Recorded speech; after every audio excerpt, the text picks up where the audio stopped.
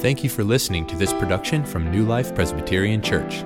If you'd like to find out more, visit newlifepca.org.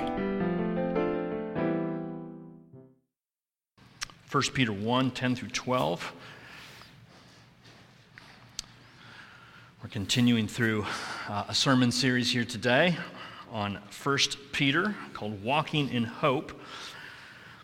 As I was studying this text, I was reminded of one of the most common objections that at least I find to the Christian faith, one of the most frequent reasons cited for people being slow to commit themselves to Christ is this idea that it's really impossible for us to know with any certainty what is true about God, about Jesus, about the afterlife, about who Jesus was, about what Jesus did, about what Jesus promises.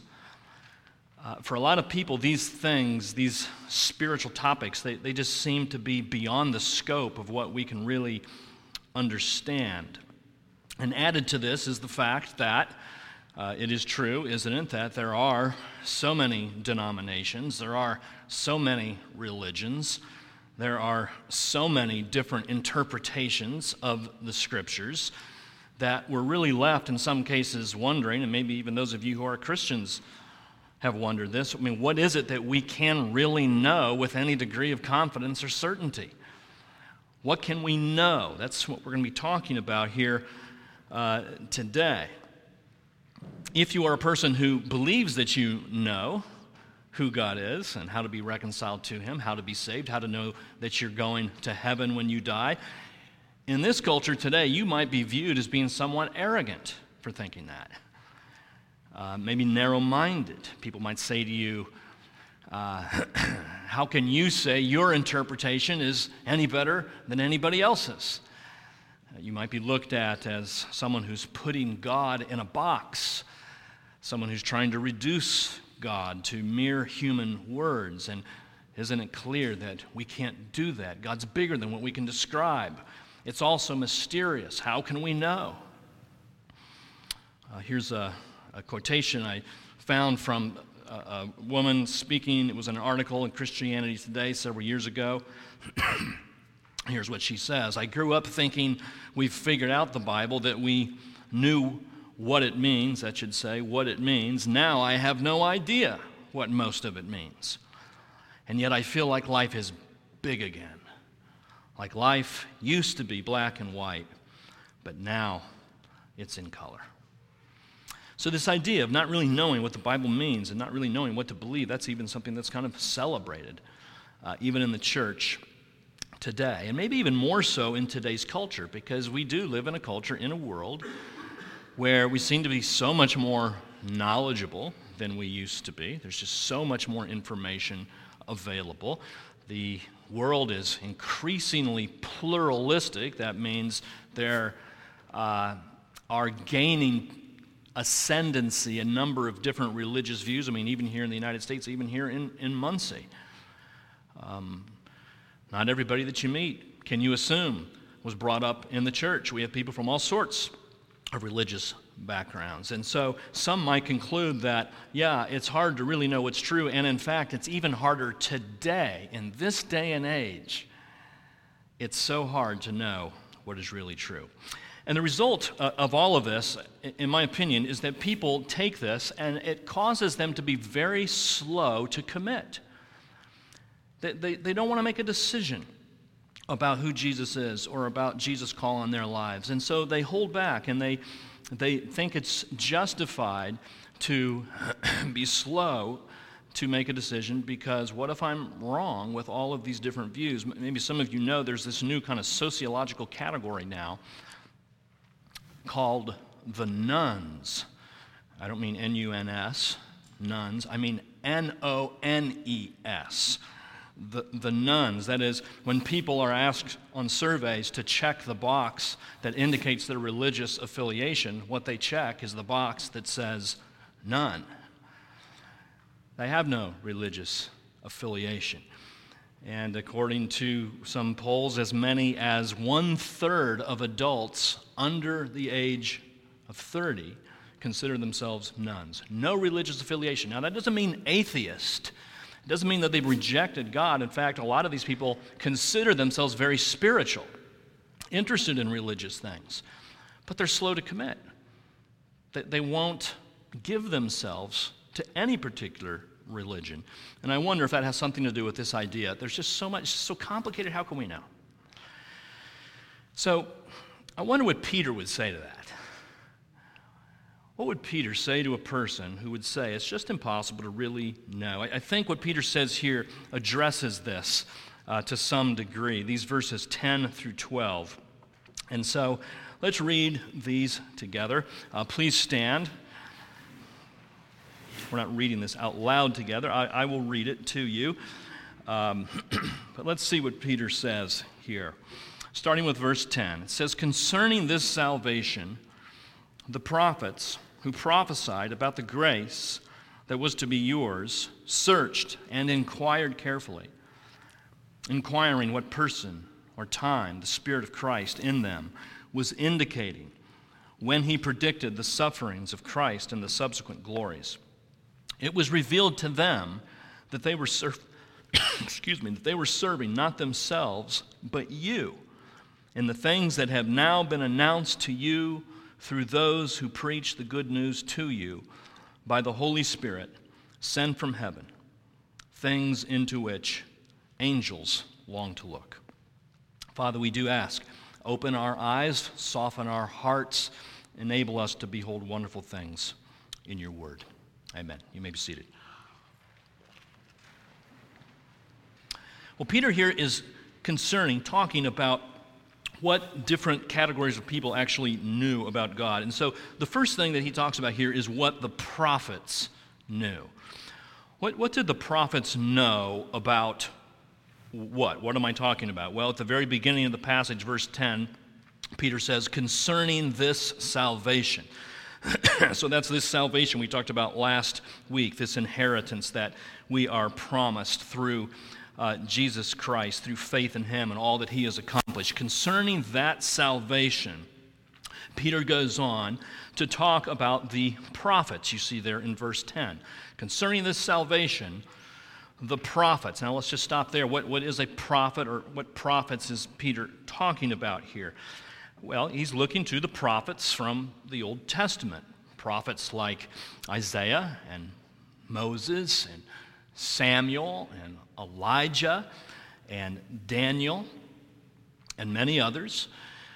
You might know that in the Old Testament there are basically 3 primary offices that men held. There was the office of king, the office of priest, and the office of prophet. The king was the person who led the nation of Israel in their international affairs. He led them into battle, led all of their military campaigns. The priest was the one who would intercede between the people and God, primarily responsible for the sacrifices that were offered in the temple. And then we have this prophet, this office of prophet. Now, the prophet was the one who would receive revelation from God and then would deliver it, would speak on God's behalf. God would give him words, and then this prophet, as a representative of God, would speak to God's people, giving them God's word. Now, what's interesting about these offices is that the office of prophet actually had authority over the office of king. Do you remember in our study of 1 Samuel last summer that Saul, the very first king in Israel, was accountable to Samuel, who was a prophet? Do you remember that? When Saul didn't do what Samuel asked, Saul got in trouble for that because Saul was accountable to Samuel, the prophet. You might remember Nathan going to King David when David fell into his sin of adultery with Bathsheba. It was Nathan, the prophet, who came and rebuked David, and David humbled himself before the prophet. So the prophet is a supreme office here in the Old Testament. And here's what would happen with your typical prophet. there's a phrase that occurs repeatedly in the Old Testament that's kind of easy to overlook. But here's what would happen.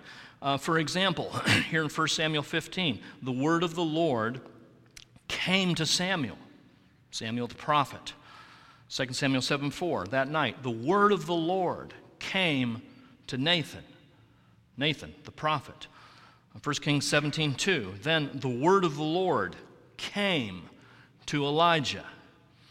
And on it goes with so many of the different prophets. What would happen is the word of the Lord would come to them. Now, we're not sure exactly how that happened, but somehow the prophet would receive from God this revelation.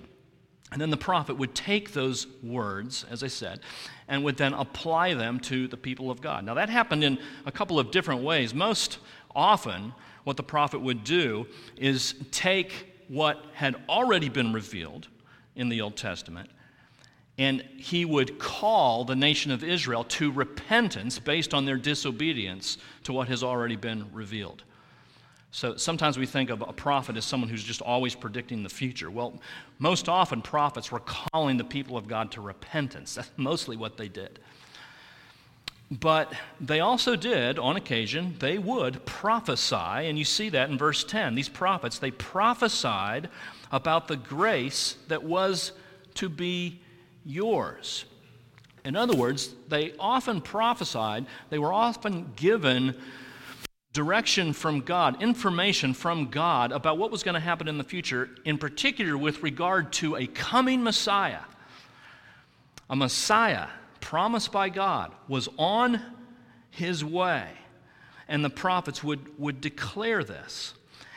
And what Peter's telling us here is that these prophets, they wanted to know so badly what this Messiah was going to be like. Do you see that in verse 11? What did they do? At the end of verse 10, They searched and inquired carefully.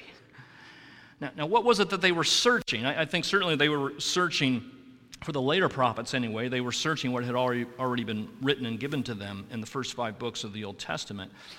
But in some cases, I think these prophets were actually searching the oracles that God had given them when the word of the Lord came to them. I don't think the prophets were always fully aware of the full significance of everything that they were saying and writing. And what Peter is saying is that these prophets, they were looking at the scriptures, they were looking at the word of the Lord that came to them, and they were searching carefully. They were inquiring with great diligence. They were being very proactive. They wanted to know what was going on. I mean, that's kind of the sense here. They were highly diligent in what they were searching for and what they were trying to know. It's like, you know what happens when you lose your cell phone? What do? You take the house apart until you can find your cell phone. If you don't have a cell phone, just insert car keys or wallet or purse in place of that. When you lose those things that are important, you look in your pocket, you look in your nightstand, you look in your car, you don't give up easily until you find that. You can't really think of anything else until you find that thing.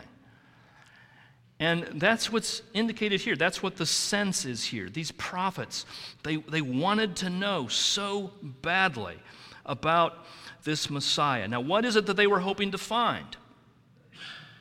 Well, it tells us that in verse 11 again. They were inquiring what person or time the Spirit of Christ in them was indicating when he predicted the sufferings of Christ and the subsequent glories. So when the prophets would receive the word and when the prophets looked to Scripture that had already been given to them, they were seeing clues. They were getting some information about this coming Messiah, that he was going to be one who would suffer and that he was going to be one who would be glorified somehow. So, for instance, maybe they looked with regard to sufferings at a passage like Isaiah 53. He was pierced for our transgressions. He was crushed for our iniquities. Isaiah receives this word from the Lord. And so Isaiah looks at that and says, wow, what is that about? Or in the Psalms, we see verses like this: "Fierce men conspire against me for no offense or sin of mine. I've done no wrong, yet they're ready to attack me." Who's this talking about? And the prophets are looking and they're searching and they're seeing that this Messiah is going to be someone pierced, someone who is going to be attacked, someone who has done no wrong. He'll be attacked unjustly. But they also are seeking to learn something about the subsequent glories, is what Peter says. So they might have looked at passages like Isaiah 9:6, "For to us a child is born, to us a son is given, and this son is going to be called Wonderful Counselor, Mighty God, Everlasting Father, Prince of Peace." Wow, who is that talking about? Some son that's going to come into the world and is going to receive this kind of description. And again, this is the word given to Isaiah, and Isaiah is looking at his own prophecy. What could this mean? Daniel 7, that George read to us just a moment ago, speaking of someone who's given authority and glory and sovereign power, and all nations and peoples of every language will worship him. His dominion is an everlasting dominion that will not pass away. So there's going to be something glorious about this coming Messiah. But what did the prophets not know? There were clues given in the Old Testament based on these examples that I've given you. But if you look back at verse 11, what are they inquiring about? They're inquiring about what person or time the Spirit of Christ in them was indicating. In other words, they're wondering, who is this person? And when is this person coming? Because the prophets were ignorant of that. They didn't know what this person entirely was going to be like. They didn't know the circumstances surrounding his birth. They didn't know about the miracles that he was going to perform. They didn't know about all that he would teach and the parables that he was going to tell. They didn't know about the cross. They didn't know about shed blood that would pay for people's sins. I mean, they didn't know about these things. In terms of the person, they didn't know, and they didn't know about the time either. They didn't know when this Messiah was coming. They didn't know if he was coming later that afternoon, or later that week, or in the generation of their children, or in 500 or 5,000 years. They didn't know. So here's these prophets. They're so curious. They want to know so much. These prophets, these righteous men of God, these ones chosen by God for this very specific purpose. These men after whom books of the Bible have been named. These men that we name our own children after so often. We have a high reverence for the prophets, and yet there was so much they didn't know. So much. So what did the prophets know? A little bit, but a lot was missing. Well, how about the angels? What did the angels know? What did the angels know concerning this salvation? In verse 10 there, that's what kind of sets up all of these verses. Concerning this salvation, what did angels know? Well, they're mentioned at the end of verse 12.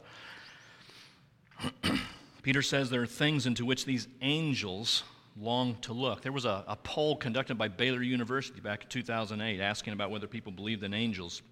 55% of people polled said they believed that at some point in their lives they had been protected by a guardian angel. Now, that's just kind of interesting, just knowing how kind of slow people are to believe in Jesus or to know anything about who God is and how they can get to heaven. But people are pretty quick to say that they know that guardian angels have had some place in their lives. People are apparently quick to believe that. So this is fairly common, and certainly the Bible teaches that, yes, angels do exist. A couple years ago, I did a sermon on angels in our Q&A sermon series, was asked to give a biblical portrait of angels. So just as a review, I mean, what are angels? What is the biblical description of angels? The Bible says that they're created beings. That is, they're not eternal. They had a point where they began. They're spiritual beings. That is, they don't have physical bodies. They are moral beings. There are some who are good angels, and then there are bad angels as well. They are numerous. The Bible says thousands upon thousands of angels exist. They are mighty. They wage war on behalf of God's people. And they're intelligent as well. They're thoughtful. They think. They know things. And in fact, they're intelligent enough to be very interested in spiritual things. I mean, one commentator said the angels have a holy curiosity. And we see that in verse 12, at the end of verse 12. These things that have been announced by the Holy Spirit sent from heaven are things into which angels long to look. Long to look. This word here for the way the angels are looking into these spiritual things is the same word used to describe Mary when she comes upon the empty tomb, and it says she stooped down to peer into the tomb. Now imagine the holy curiosity that she must have had looking into the empty tomb. And that's the same kind of curiosity these angels are having.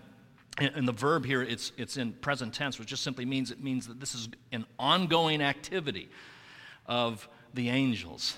They're constantly looking into these things, constantly searching out what is true about the gospel.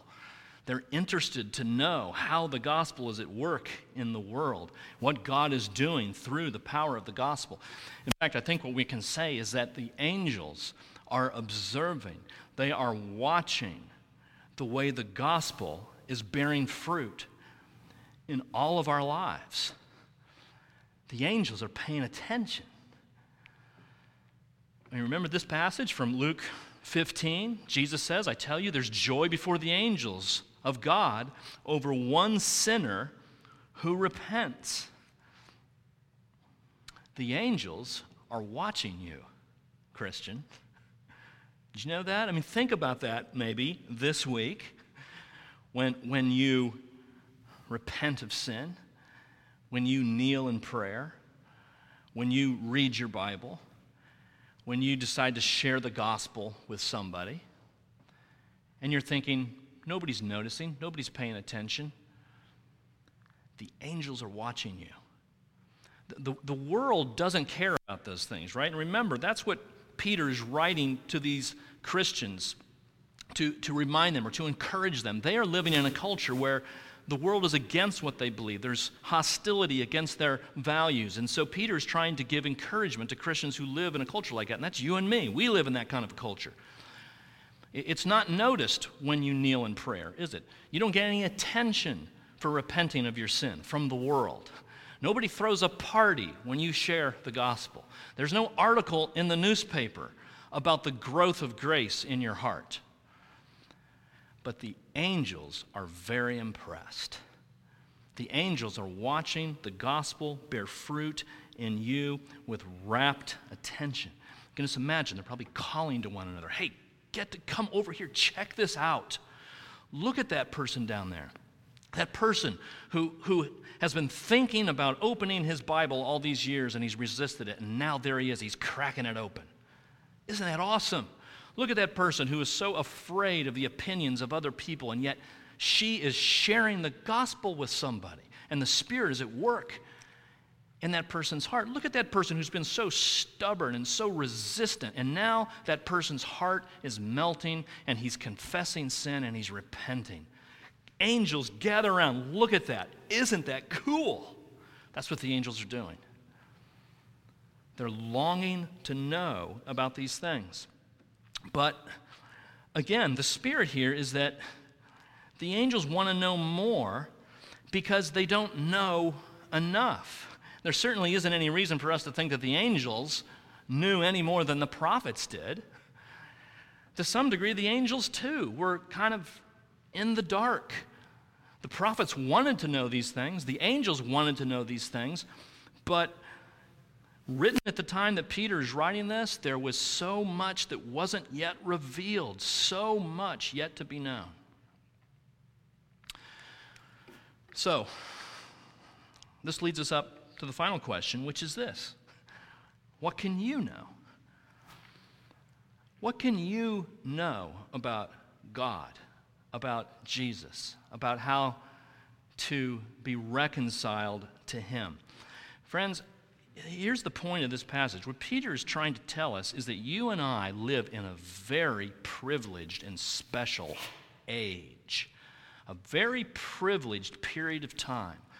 After the resurrection and ascension of Jesus and before his return, it's what we call the New Covenant age, where things that were once concealed are now revealed through the preaching of the gospel and through the writings of the New Testament.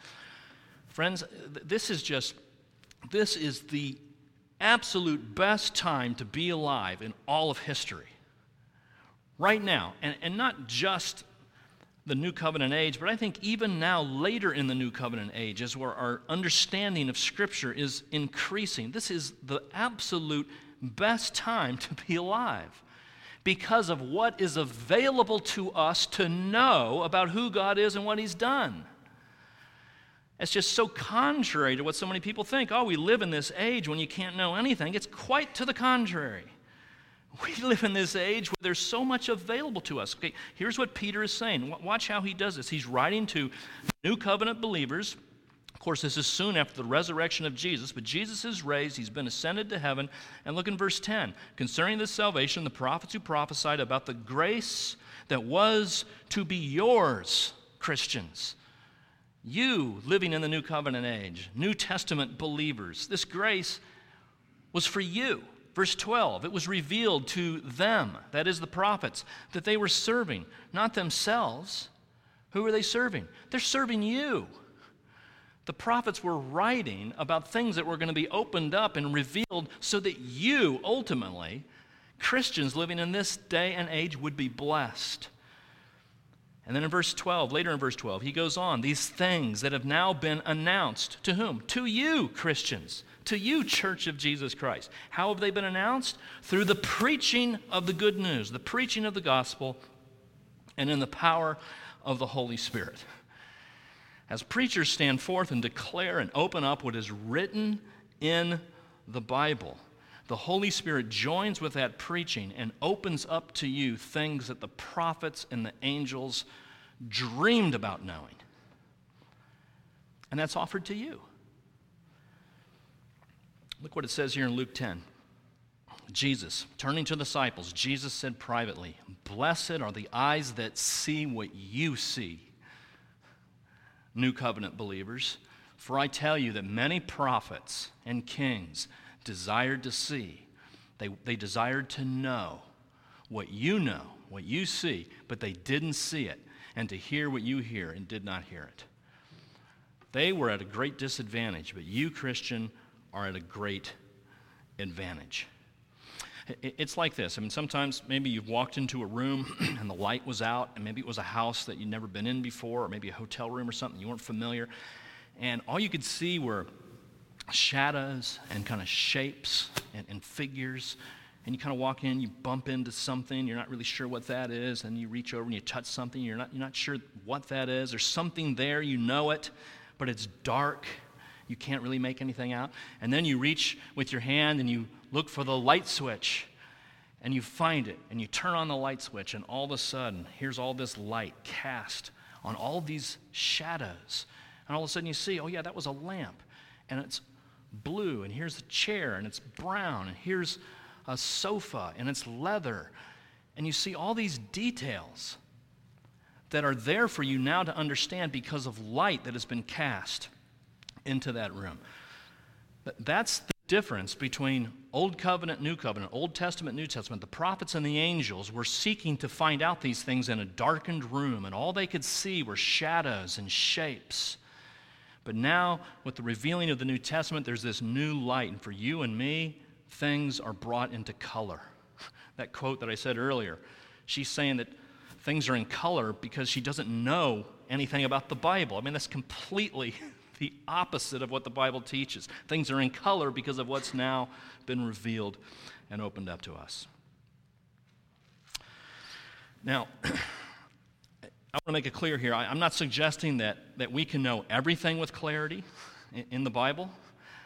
There are a lot of things that we don't know with certainty. There's a lot of disagreement among Christians about end times, about baptism, about how evil entered the world. There's a lot of mysterious things. I'm not denying that. And nor am I suggesting that we should go around just acting like we've got it all figured out. No, I mean, we should always approach the Scriptures with an attitude of humility. We should always be willing to submit our views to the teaching of Scripture. We should always be teachable. We should always be willing to admit that we are wrong. We should always bring an attitude of humility. But friends, don't confuse humility for willful ignorance. Not the same thing. To keep yourself in the dark, to refuse to look into the Scriptures in this idea that, well, I can never really know, is willful ignorance and not the same as humility. Friends, you can know what you need to know to be saved, to have relationship with God. The Bible is clear about who God is as a holy God who is also a loving God. The Bible is clear that you and I are sinful people. We've rebelled against God. We deserve His condemnation. The Bible is clear that God in His mercy has come into the world in the person of His Son, and He has laid down His life for sinners. He has shed His blood. He has resurrected from the dead. A glorious bodily resurrection. Jesus lives now at this moment. And He is coming again. And when He comes again, He is going to fix everything that is broken. He's going to renew the entire cosmos. And what He promises is that any who would turn from his or her sin and trust in this Jesus, believe in Him, simply put faith in Him, and turn from all of your efforts to earn your own salvation, anyone willing to trust Jesus will be saved. That is clear. That is clear. Here's what our confession says. I think it sums it up very well. All things in Scripture are not alike, plain in themselves, nor clear to everybody. But those things which are necessary to be known, believed, and observed for salvation are so clearly propounded and opened in some place of Scripture or another, or other, that not only the learned but the unlearned in a due use of ordinary means may attain unto a sufficient understanding of them. I read this parable from a guy named Christopher Ashe. He told this story. Satan has 3 demon apprentices, 3 demons that he's training. And Satan turns to the first demon and he says, well, what are you going to do today? And the demon says, I'm going to go out and try to convince people that there is no God. And Satan says, well, it's not a bad idea, but it's probably not going to work because everybody knows instinctively that there's a God. The created order cries out that there is a God. You'll get some people to buy that, but not many. And he turns to the second demon and he says, what are you going to do today? And he says, I'm going to go tell people that there's no judgment. And Satan says, yeah, that's a better idea.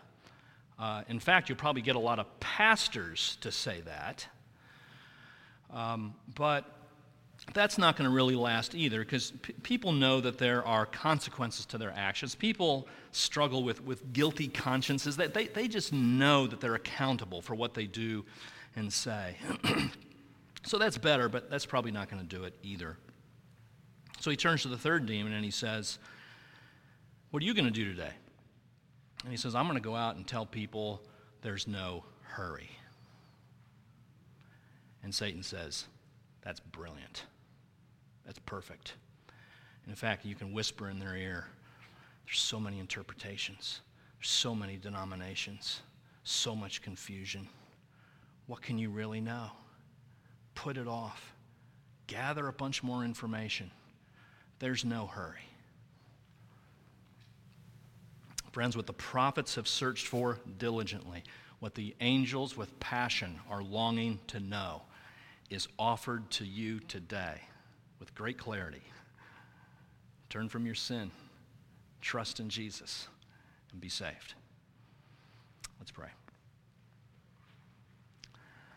Lord, you have been good to reveal so much to us. We praise you.